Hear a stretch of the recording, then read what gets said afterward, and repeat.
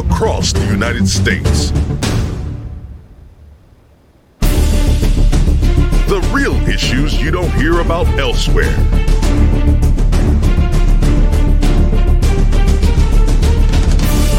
Focusing on what matters to you and your neighbors.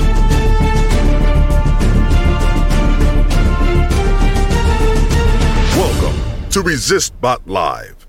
Good afternoon. It is February 20th, 2022. I'm Melanie Dion, and this is ResistBot Live. Welcome. Last week we talked about defunding the police, and one of the cities we brought up is Chicago. Chicago's budget is $2,581,272 for substance abuse. That is what Chicago spends in half a day of policing. What we want to talk about is why this is not working, what we actually mean when we talk about justice reform, transformation, restorative justice, and today's topic, prison abolition and voter restoration. Of course, I'm not going to be the only person talking. We're going to have our panel. But before we get started, I just want to remind you that we're here every Sunday at 1 p.m. Eastern. You can find us on Twitter, Twitch, YouTube, and Facebook. If you're listening to us in Podcastville, you're going to catch us every Monday, wherever your favorite podcast is. So be sure to go to resistbot.live and subscribe. If you want to be part of today's conversation, if you're in Facebook, you are more than welcome to send comments, and we'll be sure to respond and possibly get your comment on the air. So today we are going to talk about the racial disparities in our justice system and the abuses that incarcerated people have to endure. So we are going to start bringing up our regular panelists. First, we have the wonderful Athena Foulé. Aloha kako. Good day, everyone. Greetings from Washington, D.C. Good to see you, Mel. How's it going? Good to see you as always. It's going good. I feel like I say this every week. It's going to be a surprise. I'm excited to have this conversation. I know you've never heard that before. It's an important discussion, and I love that we're weaving a thread for everybody to understand how this is all interconnected and all related to one another. So last week's discussion about funding of the police and what sort of the trigger word of defunding the police and how that actually really is more about reallocating funding to resources that actually do keep us safe circles back around to this idea of like, what keeps us safe? Investing in communities, investing in resources that support communities.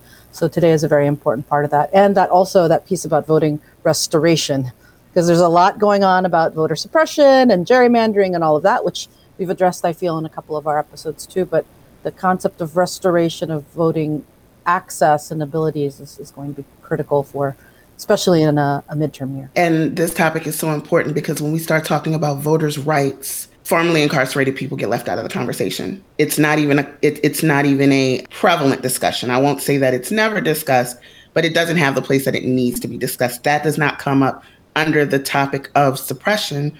But in 2020, there were something like 5.2 million people who were locked out of the voting process. So this is something that we have to discuss more and get into what the actual conversation is when you just hear defund the police or prison abolition. I'm going to also bring up our homegirl, Susan, who is back with us. Hey, Susan, welcome back. Hi there. Thank you. I'm glad to be back. Personally, I'm really excited about this conversation. For someone like me, I've spent 30 years in the state court system, and I've spent a ridiculous amount of time in courtrooms. And I always thought I understood what the criminal justice system was about. And it wasn't until I started looking at this topic and I read Michelle Alexander's book, The New Jim Crow, back in 2010, that I understood the inherent oppression that is just, it's not just built into our criminal justice system, but that the criminal justice system is built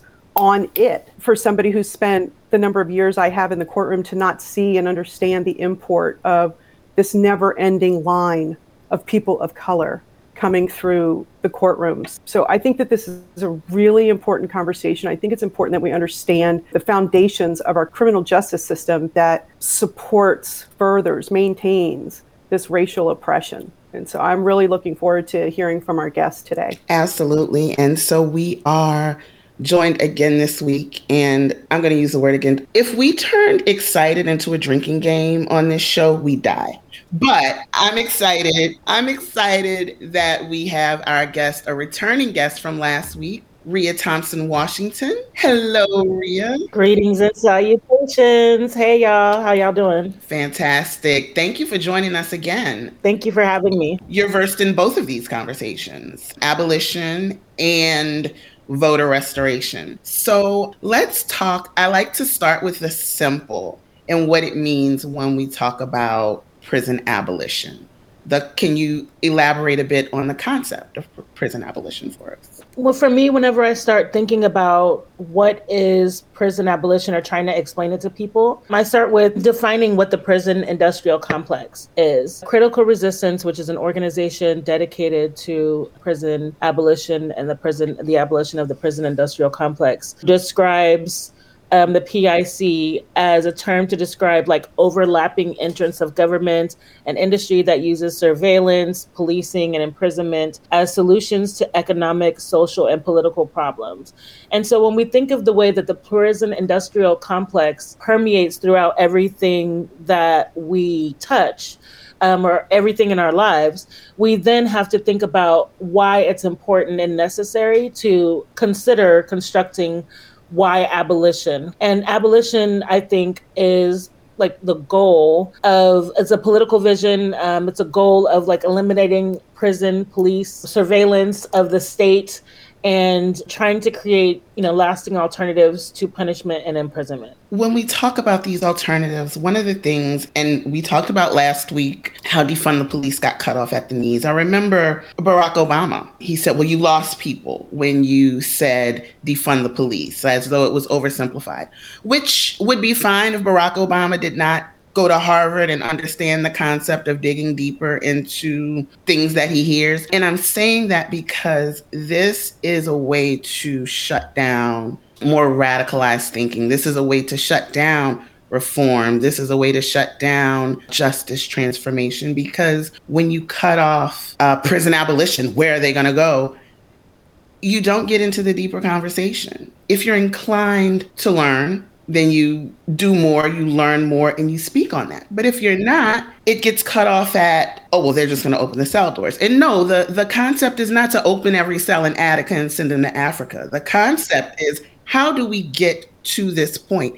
And I think that is I appreciated last week when you said abolitionists don't have all the answers. And I think a lot of us, including me, as somebody who is very interested and invested in this topic, kind of struggle with that, because I have that, well, what is next? And when you dig deeper, you realize that prison abolition is a goal. Prison abolition is where we're getting to. And the point of abolitionists is to share, these are the steps, these are the things we need to work through to see if we can change this carceral system in a way that's manageable. So I want to talk more about that. And I would love if everybody could come up, because I would love all of us to weigh in on this. We have all been subject or live with a concern as women. We live with this concern of personal harm. Usually when we talk about protection or needing protection, we're the ones who often need it first, or most often.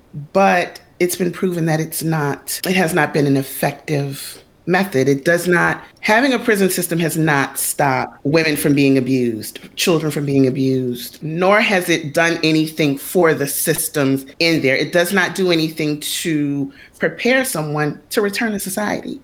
So I'd like to talk a little bit more about where we can start with abolition now. I read a book, a very good one. I actually read Abolition Feminism Now, which I found interesting. There were a lot of interesting points there. And one of the things that it brought out was the need for how often police are not responding to crime, how often they're responding to mental health care needs, directing traffic, even physical health care needs, they may show up. So in an abolitionist system, can you give sort of a snapshot on how some of these would be outsourced? Not outsourced, but assigned to other agencies that aren't the police? Yeah, so the idea is that, like, imagine if you called 911 because you witnessed someone having, like, maybe a mental health break. And instead of them sending the police to that person, right? Where the police are not equipped to deal with someone who may be in the middle of a mental health break, and somebody who's trying to harm themselves, and someone who might appear like they're trying to harm others because they may not be in like control of their capacity, right? So having the police show up with weapons in an adversarial and hostile way oftentimes is not useful. What would be dope is if we called 911 and they say, what is your emergency? And you tell them what the emergency is. And they say, okay, it sounds like, a licensed therapist, we have these folks online, or it sounds like you need mental health support, so let's get adult care or children's youth, care. Where there's so many options, or even for a car accident, right? Because you think about, like, we don't need police in car accidents, but the reason that we have to have them there is because in order to get your insurance claim, right, you have to have a police report to be able to make the claim. So we're involving police in things that have nothing to do with them. Two people and a mediator could settle the exchange of that information. But instead, we're having police come into all of these spaces that they're not equipped to deal with. They don't have to go through any advanced training, and expecting them to be able to know how to handle situations when the role of policing is to uphold authority. It's not to take care of people, right? It's like the idea that police are supposed to protect and serve is a notion when they show up with their guns drawn. That doesn't make me feel safe. Most people I know don't feel safe when police are around or brought into the situation. And so thinking about, what do we want when we call 911? What do we need when we call for help? Right? If somebody's having a domestic violence situation, they may not need police in that situation. What they may need is a mediator or a separator or somebody to help for passage out or separation. Like, there's all kinds of ways in which we could be community members to each other without involving the police. But we've been, socialized to think that the police are actually going to show up and help us. And that nearly never happens. And someone almost always goes to jail. Laquan McDonald was killed. When the officer showed up, 30 seconds, no assessment. When Tamir Rice was killed, even less. I think was it 12? It was something unconscionable.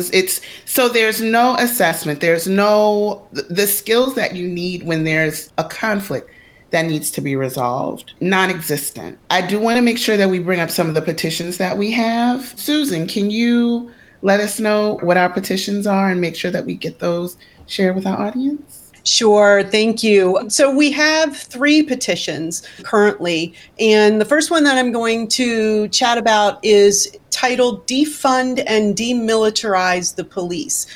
Further to Ria's point about the training, so many of the law enforcement agencies around the country, they don't have any training whatsoever, much less training to deal with crisis situations. So, and then when they do, they come in guns blazing. It's a very militarized experience. So the first one was written by Reinaldas Castillo. And again, it's titled Defund and Demilitarize the Police. And really, it's asking to stop the militarization of our law enforcement agencies across the country. They get excess weaponry, military weaponry, and that's just not how we should be responding to situations in crisis, people in crisis.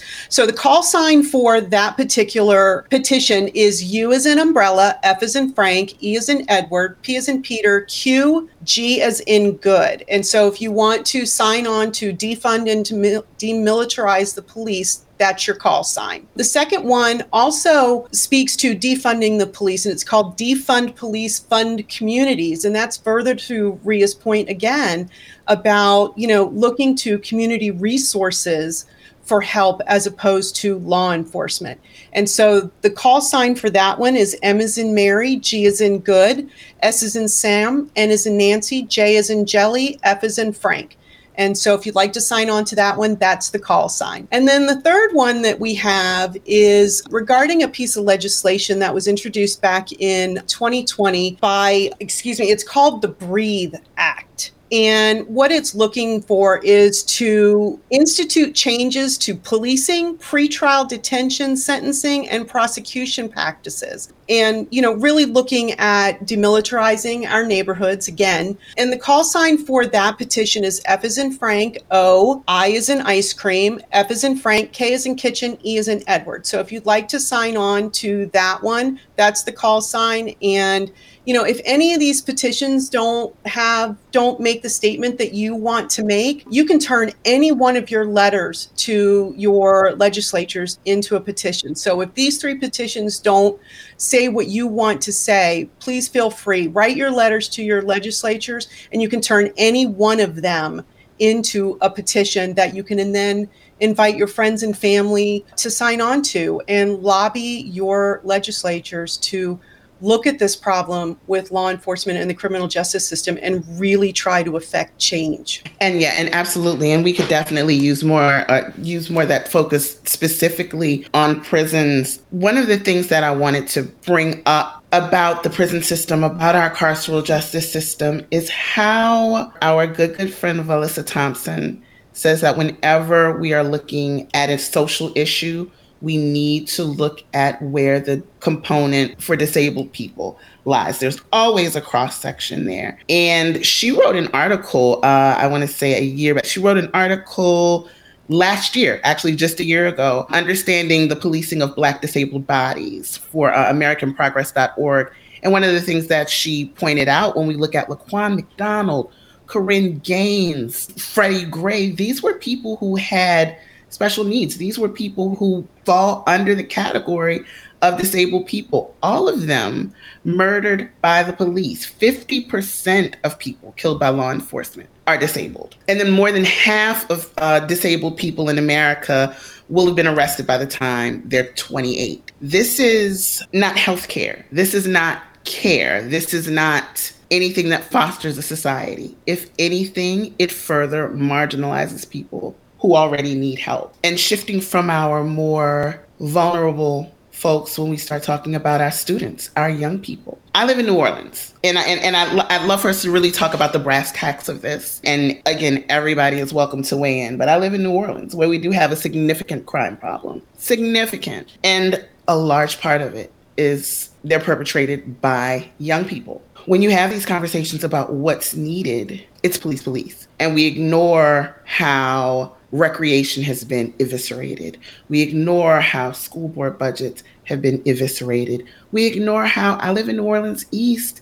Just like there's a food desert, there's also nothing for them to do. We talked before about a failure of imagination, Ria, and how it's not a personal failure. It's a systemic failure. There was a group in Chicago, a group of educators. Abolition is taking hold among the educator community because they realize these kids have more nonsense than libraries. They're missing the things that they need. They're not receiving those. They see that there's a shortfall in the education budget. How do we square that circle when we're dealing with that? What can we do as citizens, as parents, to start early in abolition work from I would say when we look at risk, like those younger teens, those teen young adults, what can we do, Ria, that would be a help community-wise, or even something that you implement yourself?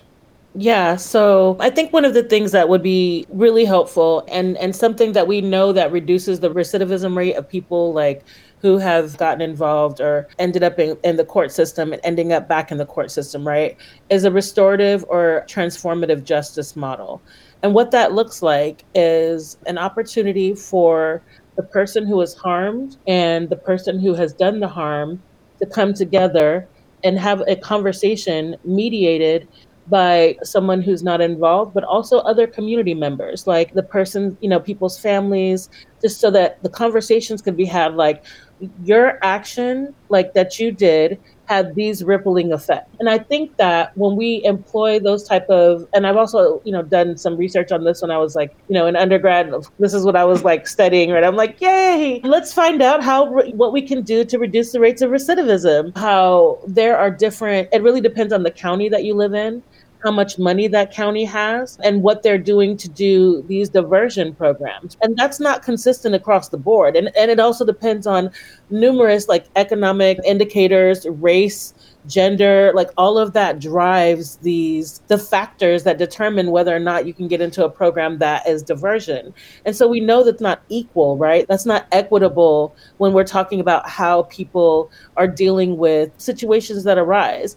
And then the other thing, as I mentioned last week, and like something that's really, near and dear to my heart, is how we think about what is our desire to punitively punish people when we can help say, okay, look, this harm, you created this harm, and this harm had these particular effects. And in order for you to help fix or solve this harm, you need to take these steps, right? You have to agree like that what you did was harmful, take these steps to mitigate that harm as much as possible, apologize to the people that have been injured, and then like not throw people away, not say, oh, you've done something wrong, and so we're going to cast you out to society. We're going to go put you in a cage somewhere as a child and expect you to come out as an adult, having been ready to socialize into the community. And then what we're also going to do is take away your opportunity to get employment, because if you have any type of criminal record, it's often harder to find jobs. We're going to eliminate the options for you to be able to have housing in places that are safe,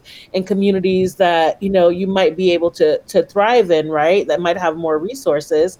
And then we're going to just continue to stack things against you. And so it's like, what is the goal of prison? What is the goal of jail? It's not to allow people to have the opportunity to sit and be penitent and come back out and be members of society. It's to hold people, accountable and punish people. But we're using like outdated standards and methods of torture really to do that now. And so I just think that when we think about why do we want to, like, how do we engage in something that looks different? Transformative justice models are there. Other countries, some places around this country, like actually employ them, like in Broward County, they employ those kinds of restorative justice models, and they work and they reduce recidivism.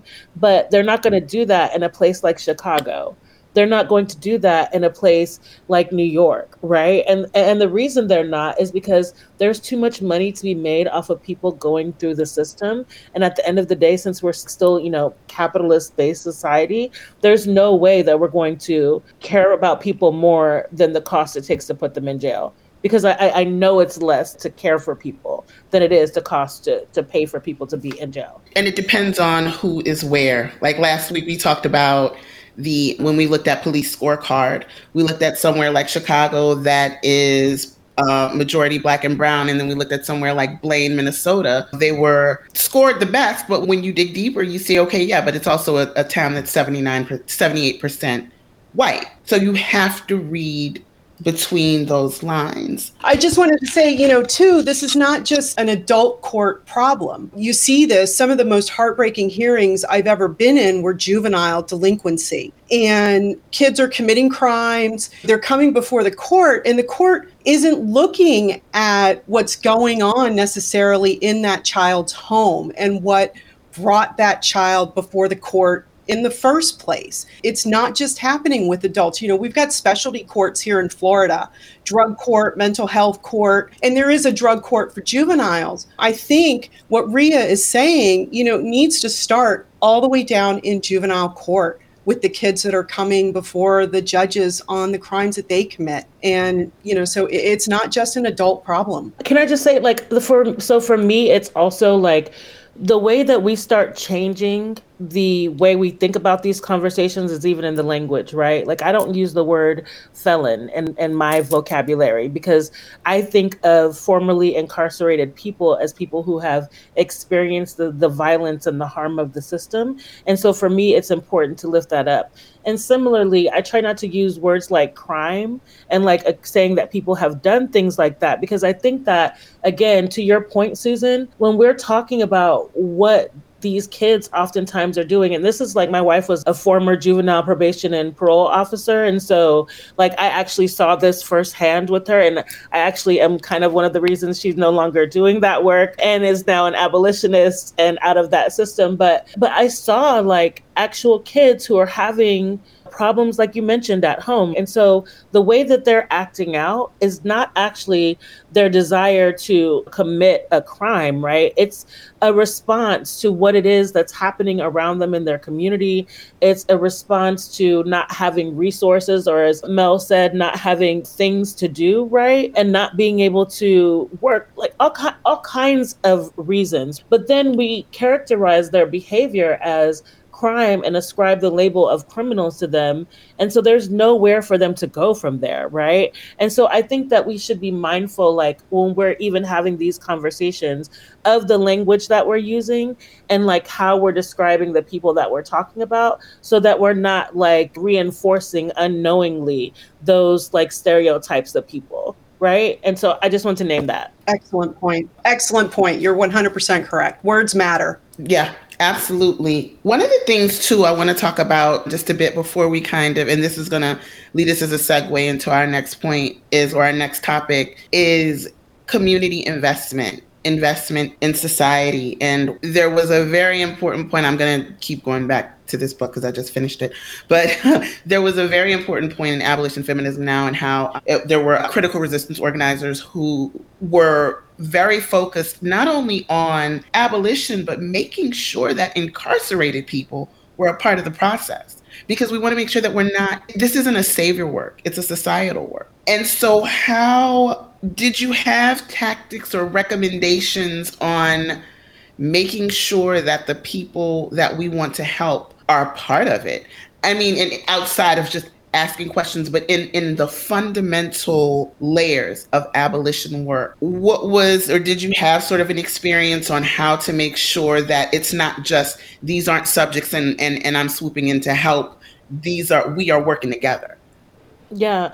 Abolition is survivor-led work, right? Abolition is led by the people who have experienced it, and those are the people who experienced the violence and harm of the prison industrial complex. And to that end, many of us have, right? Like, I don't think anyone at this point doesn't know someone who has been in prison, been in jail, even just been involved in the system. And again, as we talked about earlier, there's so many ways that can happen, just even accidentally. And so I think that we should listen to the people who are experiencing the harm and listen to what it is that they're saying that they need that would make them feel safe. Because the thing is that we have not empowered people who are surviving this violence to know that they are safe.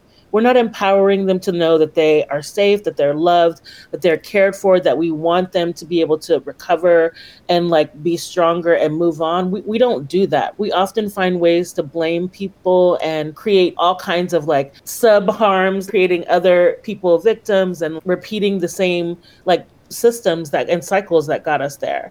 And so I think that what folks should really do is try to make sure that we're listening to the people who are at the core of this. The people often talk, when we're talking about like, we're going to get rid of prisons. Like me, I'm like, let's shut them down like today and we'll figure out what to do later.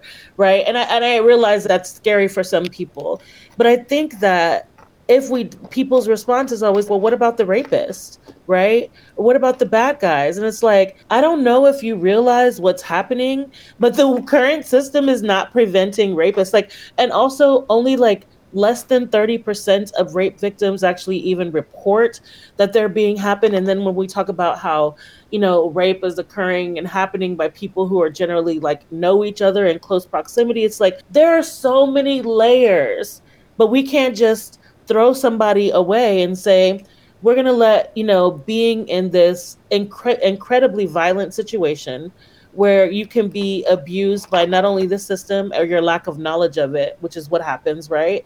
But also other people who have been preyed upon in the same system. And we're just creating larger and larger, more violent harm and violent offenders and things like that. So it's just, I think that people who have been directly impacted are the people who I take direction from. And I myself have been directly impacted. And so I want to hear from people whose experiences have led them to be thoughtful about what restitution looks like, right? And not just being like about money, but what does it look like to be made whole again? And empowering people to know that they can do that. So let's get into that a little bit, because we're talking about people who have already been. Let's talk about people who have already been incarcerated, and now they have to come back. When we know that prison has not necessarily prepared them to reenter society, what are some of the resources that formerly incarcerated people can avail themselves of? And then leading into that, if you can from there go a bit into what voter restoration looks like, including the accessibility of it, if you don't mind, if I'm not like giving you too much. Sure. So with regards to like what are the resources that folks have access to, right? On one hand, like if you're looking for resources from government agencies, there are few because again, once the state has labeled you a criminal, you are someone who can be discarded, thrown away. They no longer care about your well-being. There are state and city specific organizations that do this work. One comes to mind is New Orleans has Voice of the Experienced, right? And that's a vote. And so they are a civic engagement group that is created of formerly incarcerated people and their families, right?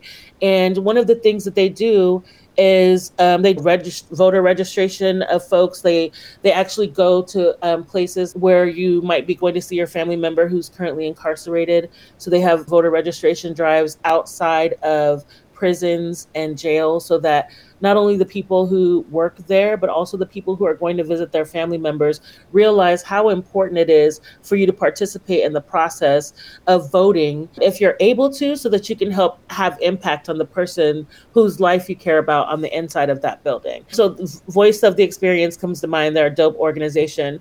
But then there's also like organizations in most major cities that work on some type of like restoration. A lot of them, it would depend on the city if you want something specific. And so what folks need to do is, again, find those folks who are doing that that restoration's right. Because what happens is, and when people come back and they don't have access to resources, then what is it that they're supposed to do to be able to survive? You're literally saying that I don't care, what you do. And if you show up back in front of me, I'm going to throw the book at you, maybe even harder than last time, because you don't deserve this freedom, right? But we take away people's opportunity. So it's what people can do to support that is find these organizations who are doing the restoration rights work, be it making sure that people can get housing, be it like ban the box initiatives where people are trying to get the box on job applications that ask if you have previously been incarcerated removed, and getting those questions removed because we want to, value people on the merits. And then also because we recognize that those questions are specifically to eliminate people, and that they only have that eliminating effect when they are likely brown or black people, right? Because white people who have been to jail still are employed at higher rates, still have access to creating higher wealth. I'm gonna put that in, go that way, but it's all so layered and related, and that's the thing. That's why there's no solve, because it's not one. We always go back to how this cake is baked with racism. Quoting the book again, Rose Braz talked about asking the other question. They quoted that. So where's the, if I see this, where is that? If I see homophobia, where's the class interest? If I see transphobia, where's the misogyny? Like finding those connected things. So when we're looking at this carceral system, it's always just like find where the racism is. It's not even if I see it, it's, or when we know it's in there because this is what is baked into it. And if I can add to that, it's also this idea of the binary. We're obsessed with the binary in this culture. We have right or wrong, good or bad, black or white, and that's never the case. That's as soon as we can start to see the grades of these issues. As Ria pointed out, we might not have the immediate solution right now, but we need to understand that it's going to take steps to get there. So anything that we can do, I feel, as a society to just deprogram ourselves from understanding that there's only two options, whatever it might be, or there are only two factors that need to be considered, I think will help foster a better understanding and better approaches to these issues. Absolutely. I have a question for you, Ria, about voter restoration in terms of the accessibility of it. And I'm saying this as somebody who's learning about the process of voter restoration and just thinking about I'm someone who's fairly decent about researching and looking up things. And I came up against some sort of like sometimes brick walls or just kind of like questions that weren't completely answered or were talked around. So I'm saying that to ask you, do states who offer restoration, is it I don't want to use the term easy, but is it accessible? So short answer, no. Long answer is absolutely not. Like what it's wild, really, right? Because like you go through this process and you're told that after you pay your debt to society, that you'll be able to have your rights restored.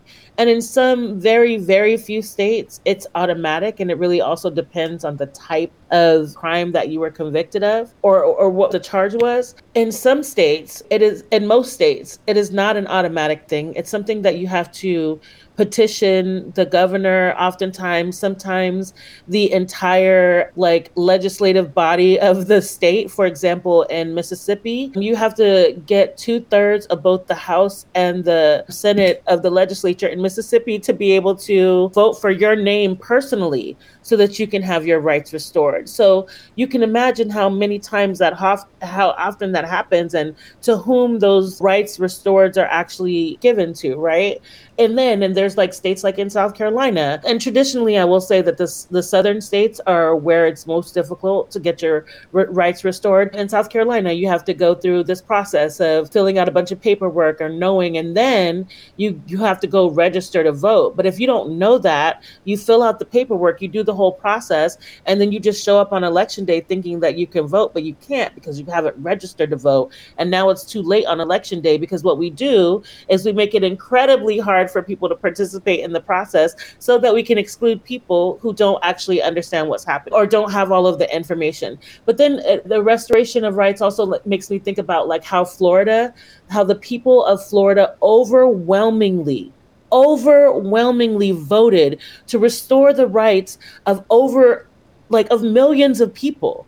1.4 million people. The state, Governor DeSantis and cronies decided that they were not going to allow that many people to have their, rights restored, and then created this process of, well, they have to pay their fines. They have to do that. Like they added extra hoops because it actually would have given progressives a majority to have all of these people's rights restored. And so the thing is that like, again, it goes back to the layers.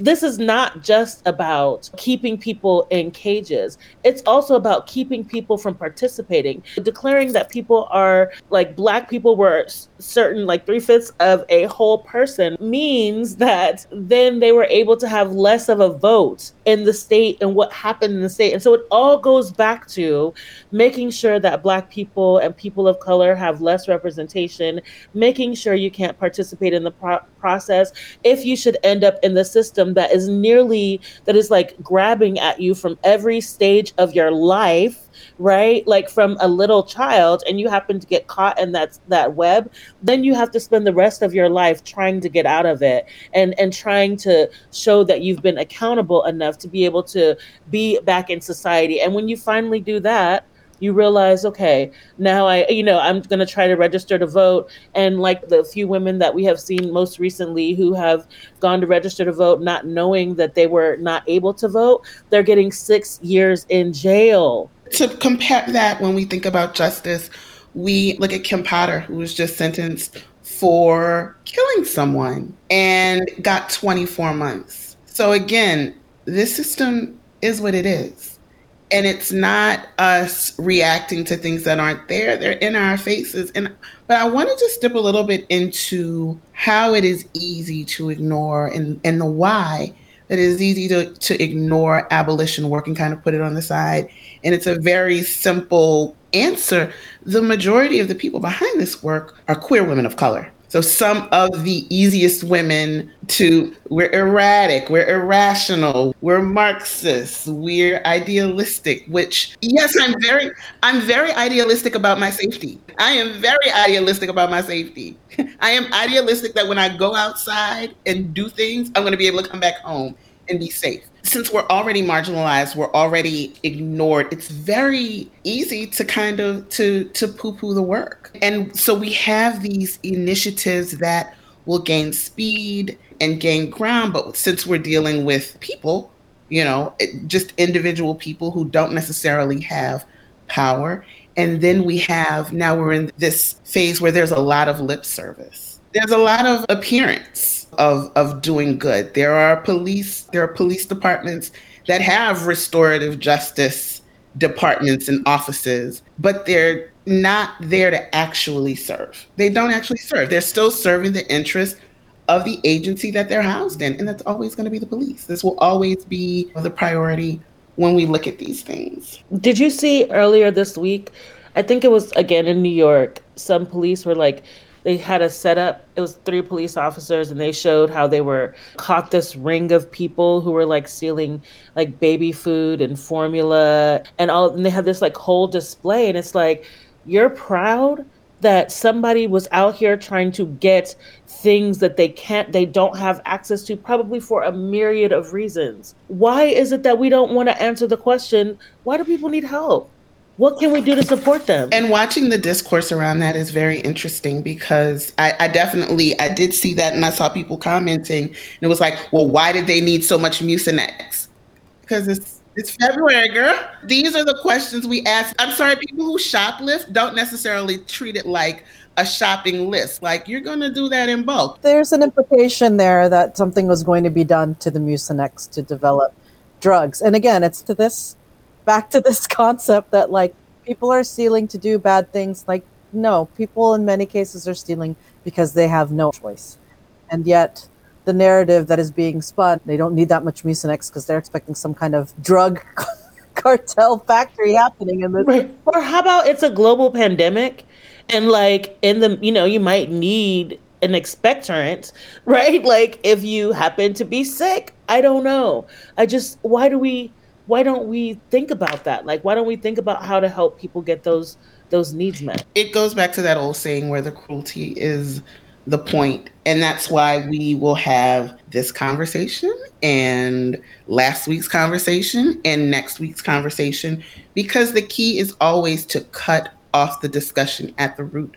If I cut off defund the police, if I cut off abortion, if I cut off prison abolition, if I cut off voter restoration and why it's so difficult, I don't have to get into actually fixing it. I don't have to get into why this is to the advantage of just one shrinking group of people. And it also removes yourself from the accountability of it all as well. And that, I think, is key. We are so quick to say that's somebody else's role, or I'm not the one who needs Mucinex right now, so why should I care that others need it? And I think at the root of this capitalist society, that's what it's about. It's me, myself, and I. That's not my experience, so it can't possibly be true. We need to start breaking that down, or keep breaking it down. That's not the case. We are one in our earthly experiences. And yes, some people have that expression about we're all in the same boat. No, we're all in the same storm, but we're in very different boats, everybody. And it comes down to how you feel about the concept of us taking care of one another, how you feel about the concept of community responsibility, because we all do have it. And the people who have more, we are responsible for those who have less. We absolutely are. And it should not be a debate point, because we all have needs. It does not matter how many bootstraps you think you have. We all have needs. We all have to lean on people. And so I think that is kind of where we can leave it now. Actually, I think I want to hear from you guys. Where can we find you, Rhea? What is your eye on in the news right now? Any actions we should be looking into? Yeah, so I do a lot of work around protester support also, and it's about to be protest season out in the streets, and I'm going to be doing some Know Your Rights trainings and some talking about community organizing coming up. You can find me on Twitter at MRSDUBYAINDC, Miss WNDC, and that's it. I'm out in these streets. And we appreciate you and love you for it. Thank you so much, Rhea. Athena. Hello. We are sort of wrapping up Black History Month. We have one more week of it, and I'm just starting to learn more and more. I love HBCUs. I visited a number of them in my day job, and I'm just really starting to dig a little bit deeper into their histories and realize that how many of them are named after white people and what some of these traditions and histories are. So I would, and there's been a wave of bomb threats and violence against these HBCUs, and we need to protect these establishments. We need to celebrate these campuses and their graduates as well. So I would encourage folks to just keep an eye out on that. And as we've said in almost every episode, listen to the people who are having these experiences and give them the floor to express what their needs are so that we can better support them. I'm also keeping a close watch on the situation in Ukraine because, y'all, if this country can find a way to go to war, they're going to go to war. So just keeping an eye on that. But it's to what we mentioned as well. Yes, protest season is coming upon us. Support those who are trying to physically put themselves in spaces that are going to try to improve access and lives for folks in your city. So I second that. And otherwise, stay safe, everybody. We'll see you next time. Thanks, Athena. And Susan, welcome back. Would you like to give us some parting words? I would love to give some parting words. So I want to mention two things. One, our blog, we have a series of articles called Summer Thunder. It's a 3-part series that we have on our website. And in part 3, about halfway through it, there is a resource list. We've been talking about community resources and other options beyond calling law enforcement for the different crises that we find ourselves in. There's a little toolkit that was created by a young lady named Ray, and that is in part 3 of the Summer Thunder article series. And it gives you some options on whatever situation you find yourself in that you may think law enforcement is the answer. There may be another answer in your community. So I encourage you to take a look at that and plug it into the back of your mind if a situation arises where you think you need law enforcement, to maybe consider a community resource instead. And with regard to the returning citizens, here in Florida, we voted almost 70% to restore the franchise to returning citizens. And our GOP legislature, reading the room, knew that 1.4 million additional people on the voter rolls had the possibility of changing the political landscape in this state. And so they put some more roadblocks up. And so now they've required that any returning citizen who's already served their time, if there are any court fees and fines that weren't paid, that those have to be paid in order to have their franchise restored to them. And one of the organizations here in the state of Florida that is really doing the very hard work in that area is the Florida Rights Restoration Coalition. And their website is Florida, spelled out, rrc.com. And it's led by Desmond Meade, who is an amazing individual. I encourage you to read his story online as well. But, they're fundraising for the fees and costs that the returning citizens have to pay in order to get the franchise. So I encourage you to take a look at their website as well. Thank you so much, Susan. So I want to thank all of you for joining us. This was it's an important conversation. I don't want to use the word excited again, but it's an important conversation. It was something that meant a lot to me, having had my experiences with my loved ones who have been incarcerated when many of them just needed help. I want to read something. I cannot recommend Abolition Feminism Now enough for those who are just trying to get a basic understanding. If you're having an introductory understanding of prison abolition, I highly recommend this book. And I would like to read this quote before we close out this part of the discussion. From Rose Brass in a 2008 interview, she said, "A prerequisite to seeking any social change is the naming of it." In other words, even though the goal we seek may be far away, unless we name it and fight for it today, it will never come. We know abolition will not happen today, even though some of us may want it, but it's a goal. It's something that we need to work for. And if we name it and hold on to it, nobody can take that from us. So I appreciate y'all joining us with this conversation, and we'll be back next Sunday at 1 p.m. for our conversation about critical race theory. I am going to do everything in my power to not say excited next week. So I'm going to say it this week. I'm excited to talk about this because this is just another one of those conversations. This is the 4th week in a row where we're having these conversations that have gotten cut off at the knees, and we're not having it. We are going to discuss and be heard and listen to the people who are doing the work. So if you want to learn more about what we're doing at ResistBot, you can go to resist.bot. You can volunteer. You can donate. We have a wealth of things available to our monthly donors, and we have some new ones. So I would like to thank TK from Stanley, North Carolina, Margaret from Oakland, California, who is particularly passionate about the Movement Voter Project, Michael from Dayton, Ohio, who is interested in Medicare for All, Joan from Gloucester City, New Jersey. I'm believing Louisiana. It might be Gloucester. I'm not sure. But she is particularly interested in the For the People Act. And Stephen from Los Alamitos, California, who's doing a lot of work to preserve rooftop solar in California.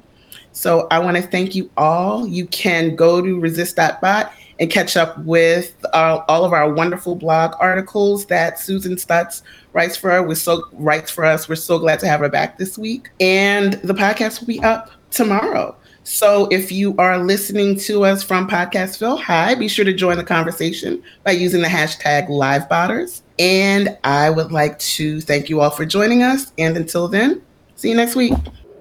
ResistBot Live originally airs as a live stream every Sunday at 1 p.m. Eastern on Twitch, YouTube, Twitter, and Facebook, and is brought to you by the same folks behind the chatbot. If you haven't used ResistBot before, it's simple. iPhone users, go to resist.bot on the web and tap the iMessage button. Non-iPhone users, open your text messaging app and compose a new text message. For the phone number, type 50409. In the message field, type resist or any of the keywords you heard on the show. You can also direct message ResistBot on Twitter or the Telegram app. For a printable keyword guide and more resources, visit our website at resist.bot. Our website has a complete guide to creating robust public policy or voter turnout campaigns, and we're here to support your activism. Email support@resist.bot if you need help getting started. ResistBot is a non-profit social welfare organization built by volunteers and supported by your donations. You can donate on our website or email volunteer@resist.bot if you want to join our team. ResistBot Live is moderated by Melanie Dion. Our regular panel includes Athena Foulé, Christine Liu, Susan Stutz, and Dr. Joseph Kuhil. Thank you for listening.